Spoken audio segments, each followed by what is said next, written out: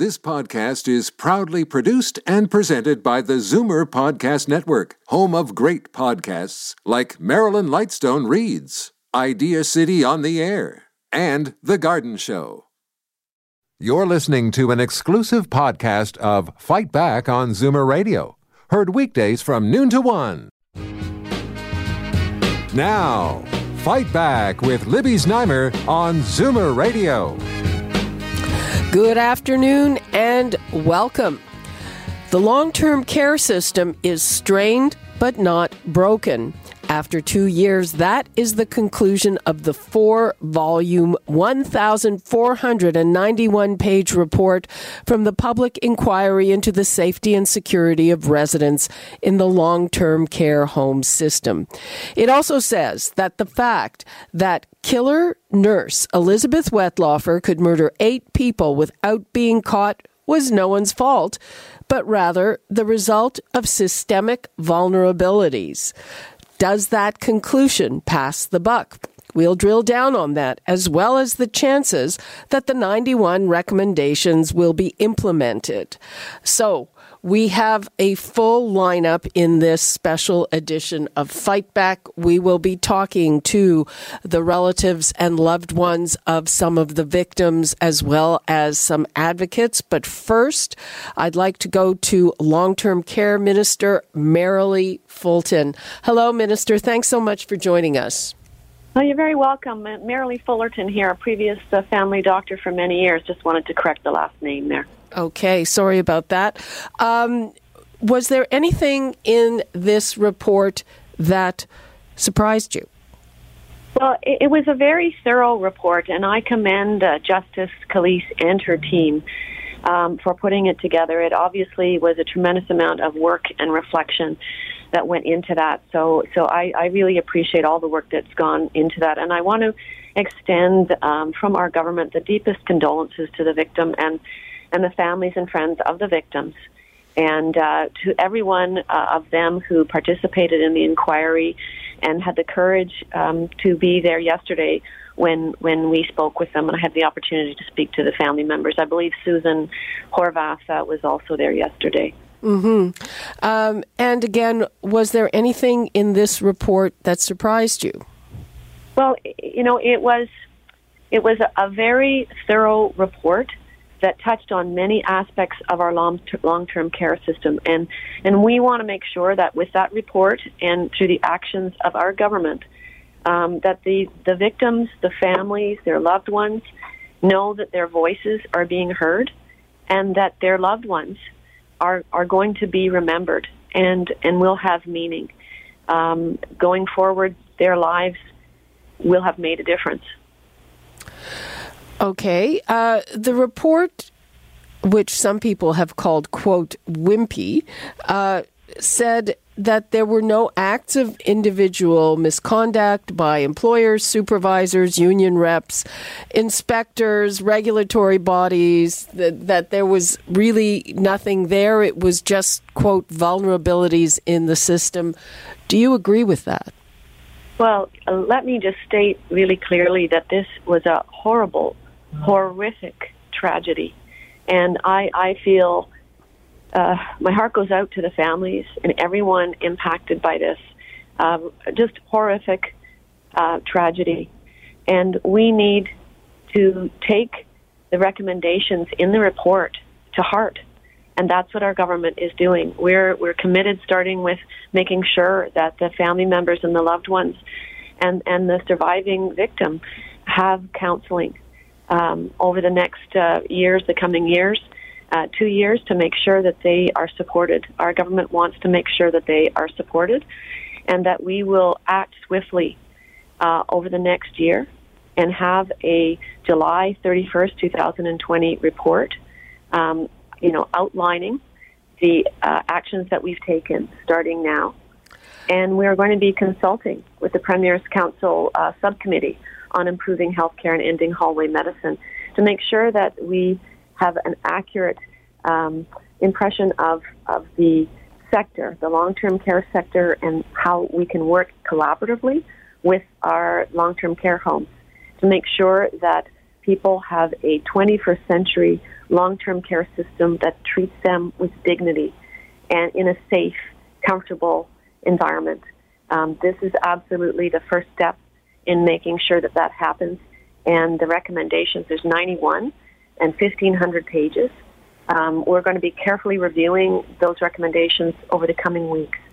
And, as a family doctor for decades and as someone who's dealt with my own family members in long-term care, this is exceedingly important for me.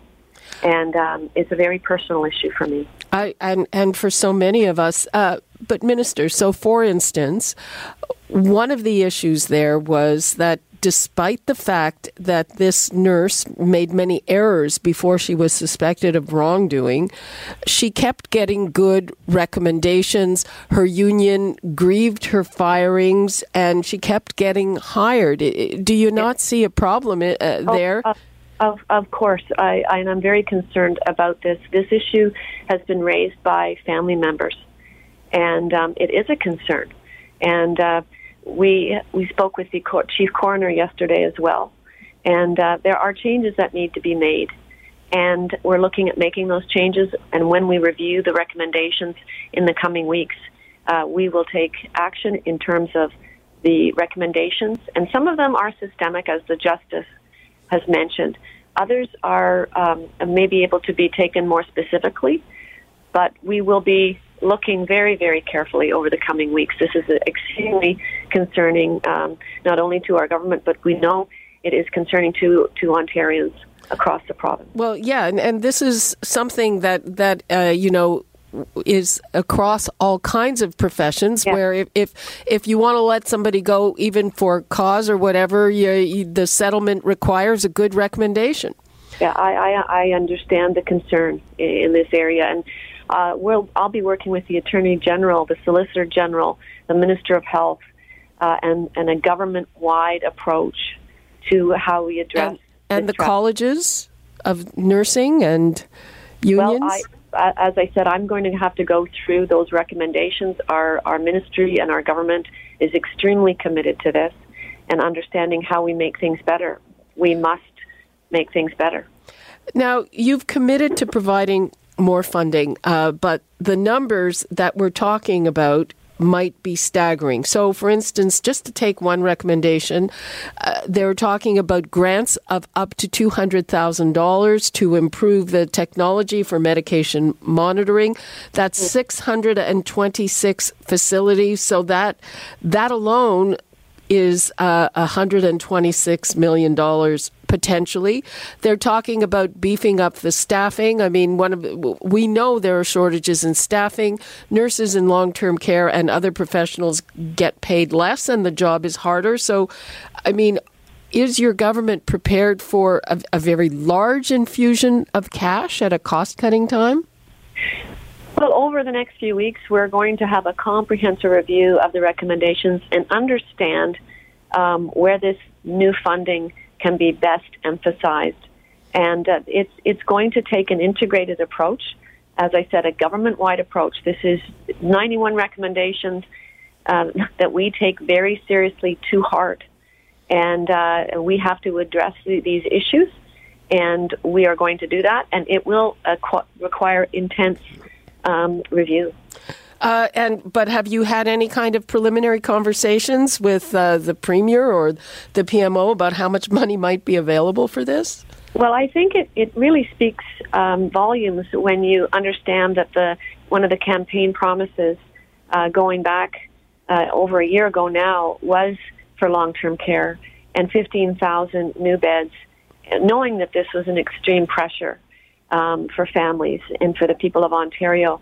And looking at the new Ministry of Long-Term Care, I think it really demonstrates the commitment that this government has. Our government is committed to improving the long-term care system in Ontario, bringing it forward to a 21st century system with some of the prevention and awareness issues and detection concerns and remedying those. The Justice Gillies was very clear that there needs to be more prevention and awareness, and we take those to heart. Well, one of the things there was talk about a study to determine appropriate levels of staffing. Do we need that?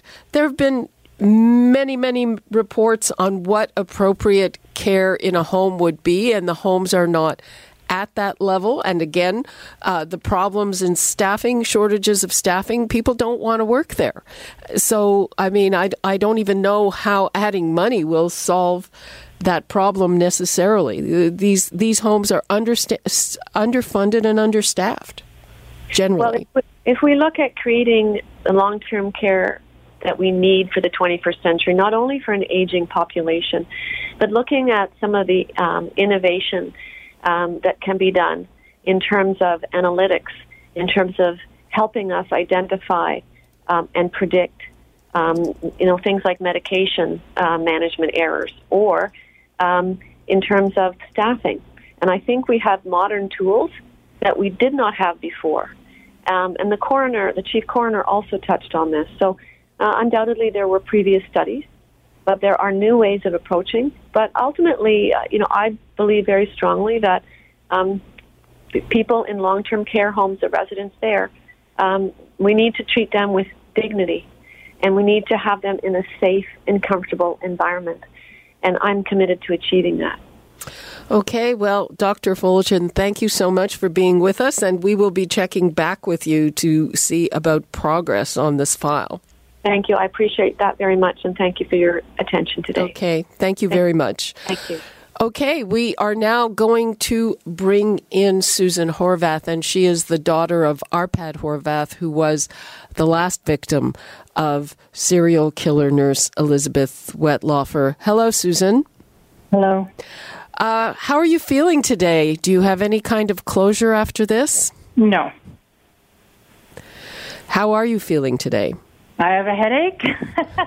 I have all the radio people calling. I have a lot of things going on. I've done a lot of studying over the night time, reading this report. I've had people call me, letting me know their opinions. And I must say, you asked the questions, but I've definitely got the info on this end. So. Now, one of the things that the report said, that it is not assigning blame, that there are systemic vulnerabilities. Is that good enough for you? No, it's not, and I'll tell you why it's not. Number one, also in the same report, which is a bit of a contradiction, they did mention that back in 1900s, 1970s, there has always been medical murders, okay? They've always been reported and everything like that. It's been made public, number one. There are many lawsuits right now going on with nursing homes, left, right, and center, for all kinds of situations like this, abuse and what have you. Wettlaufer's not the first. She won't be the last. And then there has been family grievances as well, where families have come forward and tried to talk to nurses in the nursing homes, and the families were sometimes shunned. And, I mean, I could go on. I was in it, like, right front and center with what happened. So all I'm saying is that, no, that is something I was shocked at, really shocked when I heard it, because there is blame. Again, we're taking the blame game away. The blame game has been played, the no blame game has been played through the entire inquiry. When we had the chief coroner up, we had the people from Meadow Park, from Crescent Care. We've had, this cost a fortune, and everybody's seen, okay, not the players, but what we've seen was that the ball was always being passed. Nobody's ever done anything wrong. We're never going to blame anyone. This is systemic. Well, okay, it's systemic. We all understand that. But there's negligence going on day in, day out. And when you have medical murders that are there involved, and they're potentially a lot of places, I mean, sure, it's nice to say it's very rare. It's actually not that rare with statistics. That becomes negligence. That becomes a situation of not systemic, because they could go outside of that nursing home, which is not in the systemic setting, and go murder somebody on the street. Now, are we still systemic? So do you know where I'm going with this? Absolutely, and I totally understand your frustration. And let me say, on behalf of everybody, my heart goes out to you. And now I am also bringing in Lisa Levin, who's the Chief Executive Officer at Advantage Ontario, which represents the nonprofit long-term care homes. Hi, Lisa. Hi, Libby. Lisa, we've been talking to Susan, as I'm not sure if you were listening to that, and she is very frustrated that no fault was found, not with anyone in the system, not with employers, supervisors, union reps, inspectors, regulatory bodies, or anybody in the long-term care homes. What do you say to her? Well, first of all, I have to extend my deepest condolences. I cannot imagine going through what she's going through and the other families are going through. You place your loved one in long-term care, you expect them to be cared for, and then there's a serial killer. So, I think what the commissioner found is that long-term care homes, the ministry agencies who provide nursing, the home care sector, the LHIN, the College of Nurses, and the chief coroner all have to make changes. And so that's certainly not going to bring back her late father or any of the other victims. But we need to make a lot of changes in the sector. And the Minister of Long-Term Care has said she's committed to looking at changes. And we just need to move forward to do that. What do you say to people who say, all this no blame, it's really passing the buck? Well, I don't know the exact specifics of what happened. I mean, I sat through some of the testimonials. So I think that that's something that will have to be dealt with, in another court of law with the families. And, certainly there's blame on Elizabeth Wettlaufer, and a number of shortcomings in the system were uncovered, and those need to be addressed. What do you see as the most urgent recommendations? And also I'm wondering about the fact, it says there has to be study on what an appropriate staffing level is. Don't you think we know? I absolutely think we know. And it's a shame that we have to wait a year for that study, because we do know that we need more staff in long-term care, and we don't just need registered staff, we need PSWs. Now, the commissioner was focused on registered staff because that is who the focus was here. And so she was trying to keep to her mandate. But absolutely one of the most urgent things that we need in long-term care is to have more staffing. Because the acuity of the residents has gone up, and that's something the commissioner acknowledged, is that it's not a baby boom problem. It's that the people in long-term care are much sicker than they've ever been before, and they need more attention than they've needed before. What do you think that your sector can do to attract more people? You have shortages of staff. They're paid less than nurses, say, in hospitals, if you're talking about registered.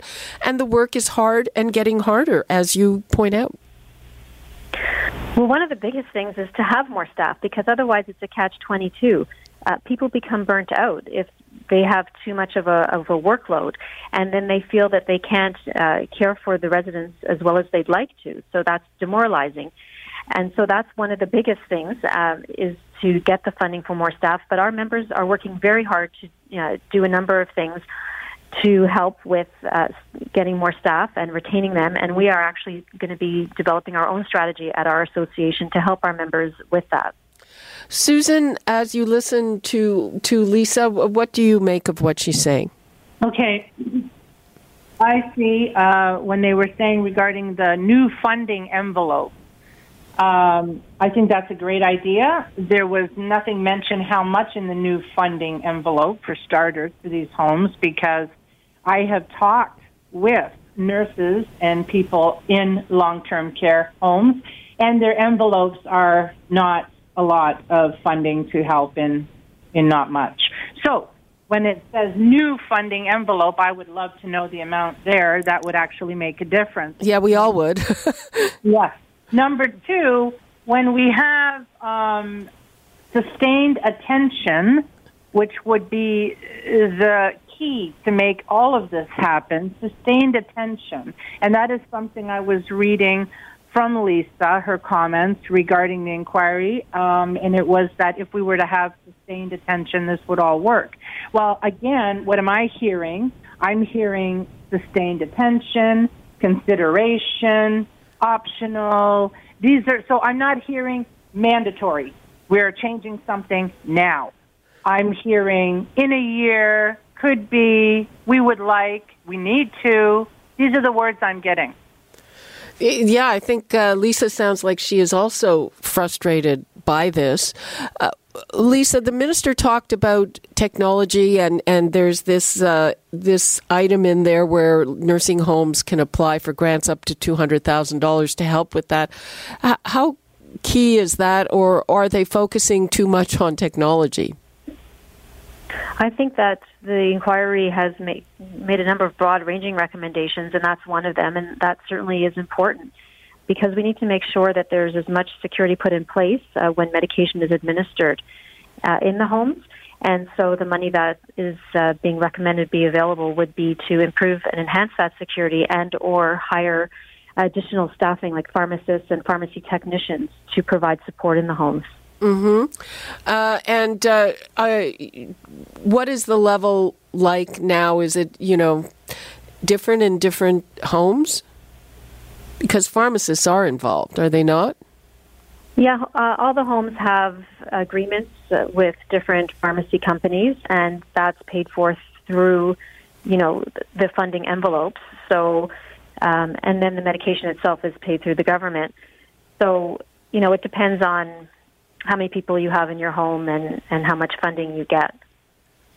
But the additional features that we're talking about wouldn't be covered within existing funding. Yeah, so again, they're asking for grants, and we have to see how much the government comes up with, but that could add up, as I mentioned, to $126 million. So let's just take a call from Ken in Sarnia. Hi, Ken. How are you, Libby? Fine. How are you? Great. I think a lot of heads should have rolled in these nursing homes. Like, I don't think anybody was doing their job. Uh-huh. Like, how does this woman get access to all this insulin and nobody questions it? Mm-hmm. This woman was fired from, I don't know how many nursing homes and got hired immediately, and nobody checks into her background to see why she's getting fired? Well, the one thing that I heard very clearly from the minister, and that is the situation where she was getting recommendations after being fired for medication errors. And again, people are not doing their job. Well, that's sort of, that's a problem with the way grievances and unions work. And frankly, even when there's no union, I think across everywhere, when it's not easy to let people go. And often, even if you let somebody go because they're making a mistake, part of the settlement is you have to give them a recommendation. That's not right. That is the one thing. Not right. I agree. That's the one thing that I heard the minister say that it sounds like they really might deal with that. Ken, thanks for your call. Well, and Lisa Levin, how important is that in terms of staffing and disciplining staff and all of that? Yeah, no, I think it's critical, and Ken brought up an excellent point that homes should not be writing positive letters of reference.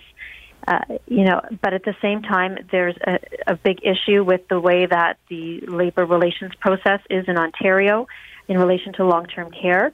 And in some cases, homes are forced to write positive letters of reference as part of the labor relations process. And so in our recommendations, which we made to the commissioner, that was one of the things that we asked be changed. And one of the things that we feel, if that had been in place, perhaps could have prevented Elizabeth Wettlaufer from continuing in her murders. Let me just clarify. So this is something because was it the unions that were grieving these firings, and that was part of a settlement? Were there lawyers involved in this? How does this happen through the labor relations process the way things are now? If someone is unionized, then and they are terminated, then often a grievance is filed. And I don't have the exact details because I'm not a labor lawyer, but there's usually a settlement that comes out of it, and sometimes it's arbitrated. It's like binding arbitration. And the homes are told, as employers, what they must do. And so in some cases, they are told to reinstate workers. In some cases, they're told they must write a positive reference letter. And this is not an isolated incident. This happens quite a few times. It happens not just in long-term care. It happens everywhere. Probably, yeah. Yeah. So, in this case, though, we're talking about dealing with vulnerable populations. Exactly. And we can't take the risk of having staff who shouldn't be caring for individuals in those situations. Okay, yeah. I mean, that's interesting that you say that if that had been different, then maybe some of this could have been prevented. Lisa Levin, I know that you have to go. Thank you very much for being with us. You're welcome, Libby. Okay, and we continue with Susan Horvath. We are going to bring in other voices momentarily as well. And Susan, what do you think when you hear that? That's the way it works in labor relations, and she's right. Often the homes would have been forced to write those good letters of reference.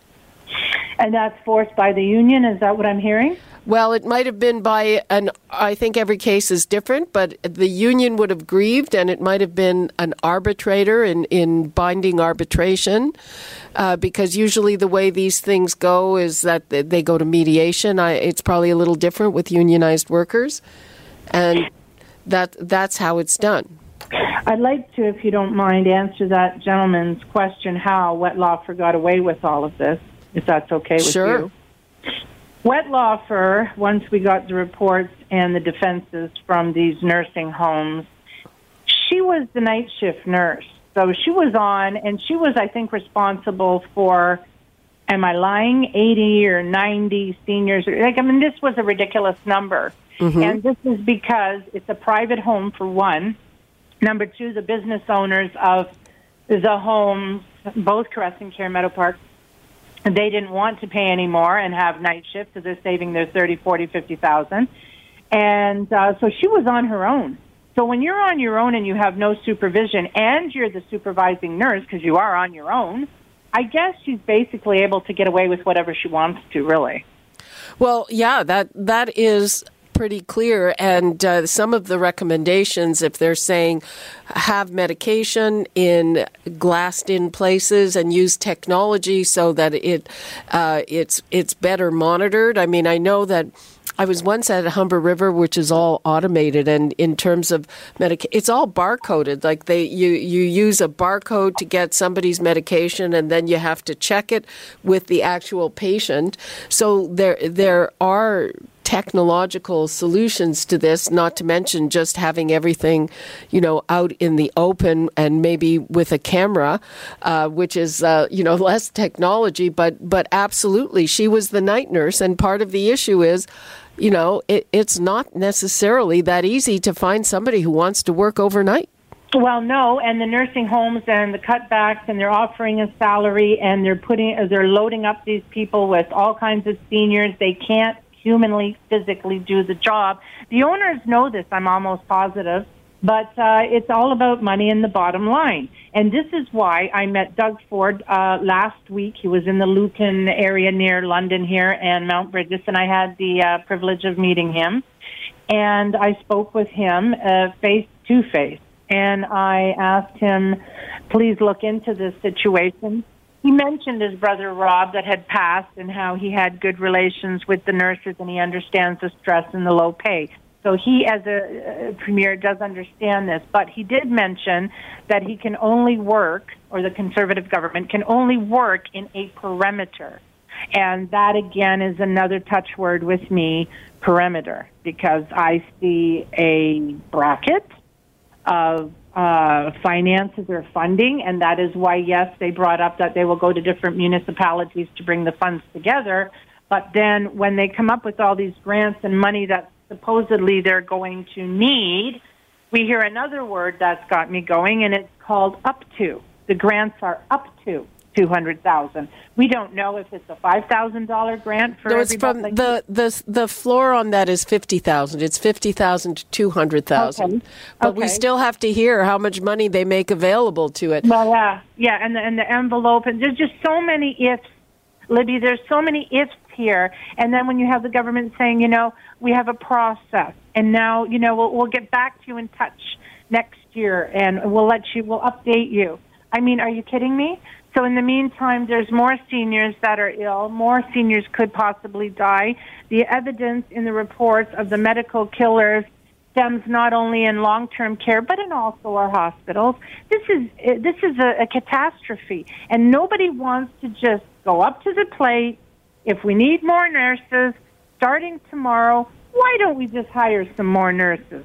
Or everything is this very drawn-out, documented process, and meanwhile, people's lives are still at stake here. Still. I hear you. I'd like to bring in now, we have a caller named Jean in Palmerston who was a nurse in a Crescent home. Hi, Jean.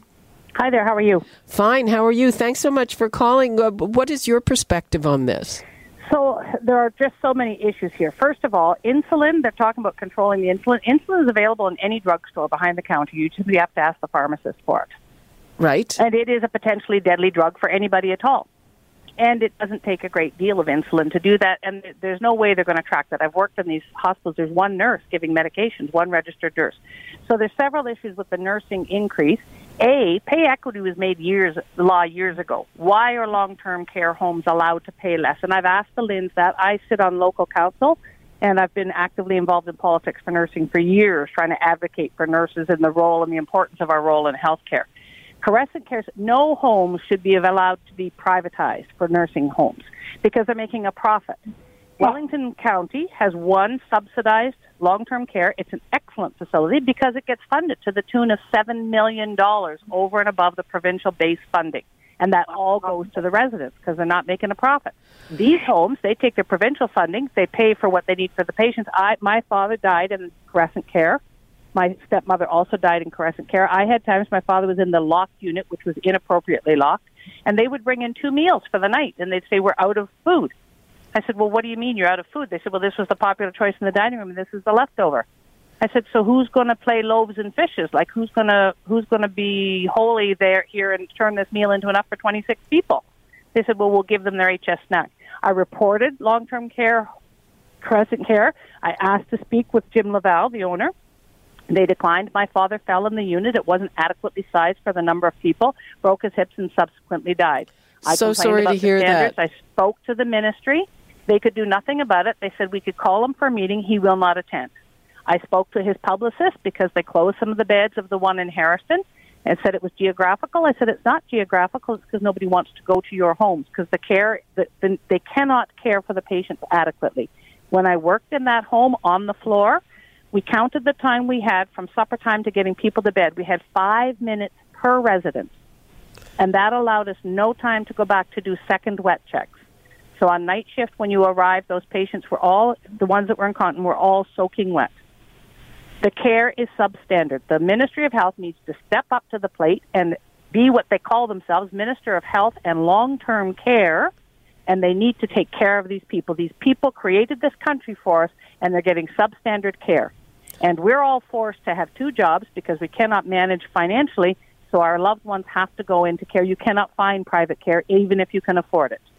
So we have to put them in these homes. And Elizabeth Wettlaufer was an outlier. I mean, she had psychiatric problems. The problem is that she could do that, but you'd be hard-pressed to stop that. Insulin is ready, available all over the place. That's true. We've had other stories on Americans coming here to buy insulin. Yeah, you just have to go to the drugstore. Jean, thank you very much for your perspective. Really appreciate it. Okay, and we're going to bring in, before the break, Jane Meadus, who is counsel with the Advocacy Centre for the Elderly. Jane, are you there?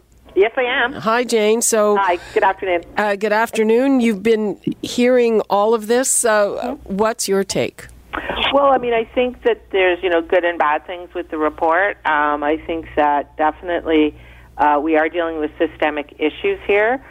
We do have to fix up the system. I think with having the new Ministry of long-term care. One hopes that's a positive in that it's been pulled out of the, healthcare system where it used to sort of get a bit subsumed by some of the other things. So hopefully that means that she's got all of her attention in one place. Definitely we need more staffing. I do think we need studying, though. I think that there's sort of a two-part thing. There's no question that we don't have enough staffing in long-term care, and we could add that immediately. But I don't think we really know how much time it takes to take care of a resident in long-term care today. There's a lot of numbers that get put around, but I've not ever actually seen somebody actually go in and do like an actual study. How long does it take to take care of that person?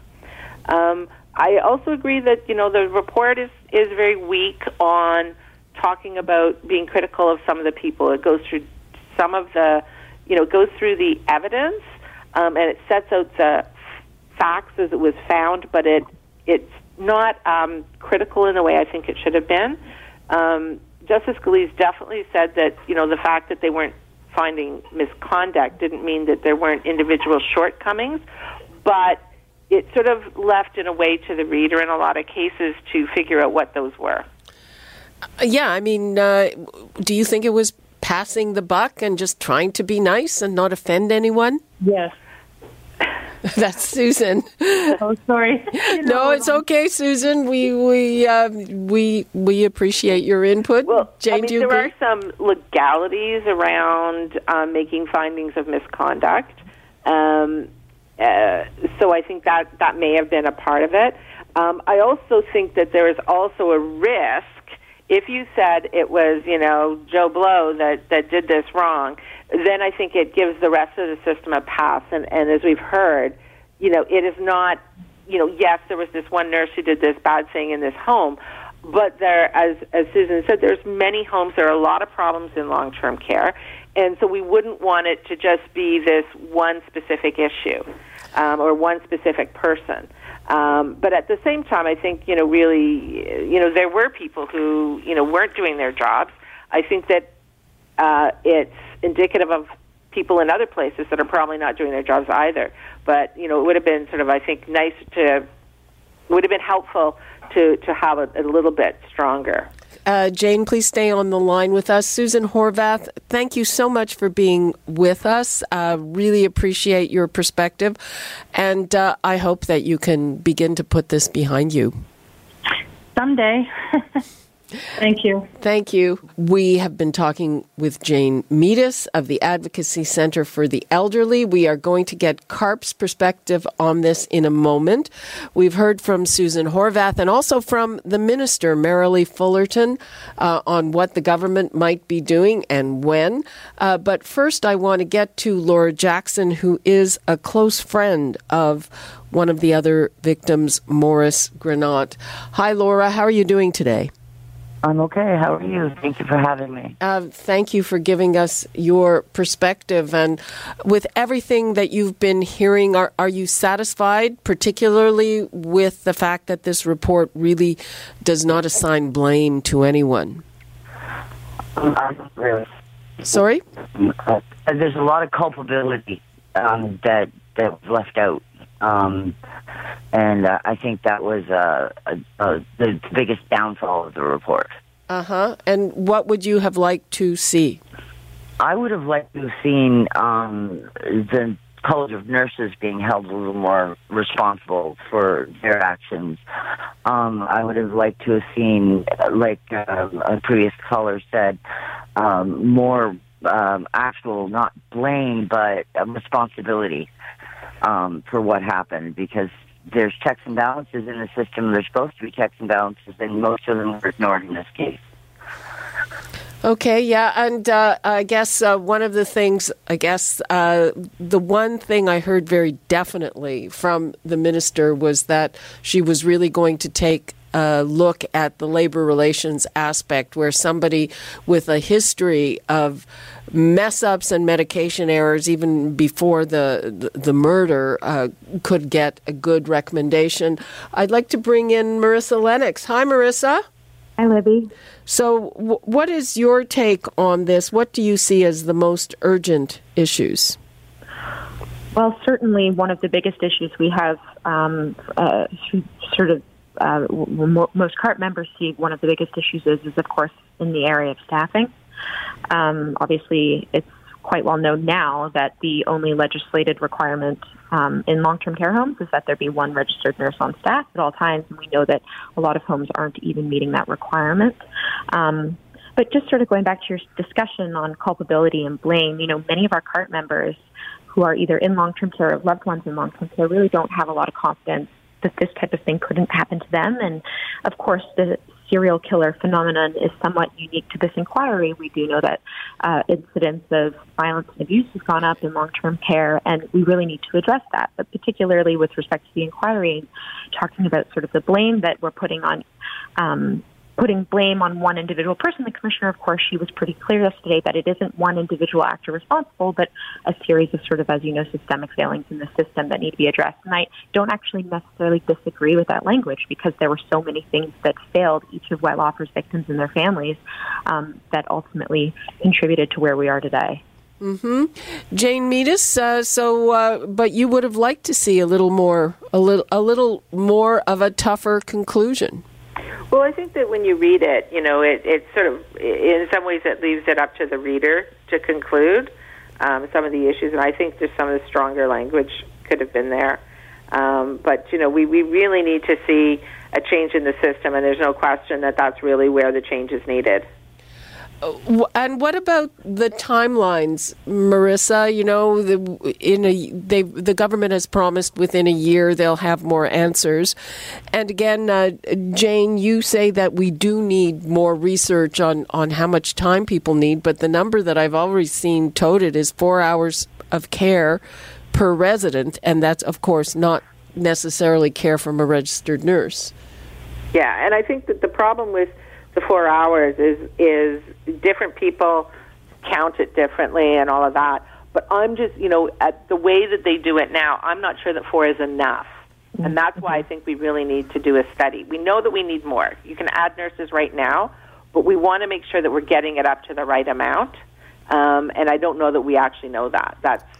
Yeah, I don't disagree with Jane, actually. I think the concern with the 4-hour number is that it results in the lowest common denominator. Then 4 hours is the only amount of time that you will get, and we want to ensure that patients are getting the most amount of care that they deserve and need. Okay, Laura, would that be satisfactory from your point of view? Just more time, more nurses? Yeah, more time would be satisfactory. I think that if even just 50% of the recommendations made in this report, if they're implemented, then this whole process allows me to put Mo at peace. It like one of the ladies said, it's a systemic breakdown. The one thing I didn't agree with was saying that the system's not broken. The system's very broken, and it needs to be fixed in many levels. And like I said yesterday, everybody is going to be touched by a nursing home at some point in their life, whether they have to go to one or they have to put a loved one in a nursing home, a parent, a child, even just a close friend. So there's a vested interest in us starting to fix the system now so that by the time we get to the nursing homes, we receive better and the best care that we can get. Okay, let's take a call from Bruce in Cambridge. Bruce, we're starting to run out of time here. No problem, Libby. Hi. The things I'm thinking about is inventory control. Like, let's say you have, 10 patients on a dose of insulin, and you've ordered 10 doses for that week. That's all they need. But you're going to 30, 40 doses, which would have been needed to kill them. Like, doesn't somebody catch on to that and say, wait a minute, where's all our insulin going? And they're paying more money for it, so it just doesn't make sense. I think. Go ahead. Okay, Bruce, I'm going to let the response to that happen. We've heard about more control over the medication cabinet. Yeah, I think that it's Jane, and I think that the insulin is a difficult one because it's not dosed like other kinds of medications. So one day you may need a certain amount, and another day you may need another amount. The way that it's actually dispensed is in pens, so there's a lot of wastage. It's easier for the administration. It's easier for the person to get it. But if you need 3 milligrams and there's only one left, they throw away that pen. So it's kind of difficult to monitor, and that's the problem. That being said, there are ways to monitor that could be done better. That did not happen here. There didn't seem to be any signing in and out. And so they do need to have better controls, but it for sure it is a difficult thing to monitor. Absolutely, and I think that I would think if anything happens out of this, it will be that. We're very close to being out of time. Excuse me. So, Marissa Lennox, what would you like to leave us with? Well, we have to remember too that Elizabeth Wettlaufer was stealing hydromorphone from patients and then stealing it and sort of dealing it too. So one of the recommendations in the report is to manage medication through the use of technologies. And there was one suggestion too that you could implement or put in glass doors, for example, in some of these homes, and that would try to prevent anything nefarious going on behind closed doors, which obviously was something that Elizabeth Wettlaufer had taken advantage of. Okay, and Jane, what would you like to leave us with? Well, I'd like to leave with saying that, we really do need more care in long-term care. We need to have quality care. We need to be paying the staff appropriately so we can get the staff that it's need. And we have a shortage of RNs, and we need to figure out how to do that because we just can't add RNs if they don't exist. Okay, that is all the time we have. Laura Jackson, friend of victim Maurice Granat, thank you very much for being with us. Also, Marissa Lennox and Jane Meadus, thank you very much. Thank you. Thank you. You're listening to an exclusive podcast of Fight Back on Zoomer Radio. Heard weekdays from noon to 1. You're listening to an exclusive podcast of Fight Back on Zoomer Radio. Heard weekdays from noon to 1. You're listening to an exclusive podcast of Fight Back on Zoomer Radio. Heard weekdays from noon to 1. This podcast is proudly produced and presented by the Zoomer Podcast Network, home of great podcasts like Marilyn Lightstone Reads, Idea City on the Air, and The Garden Show.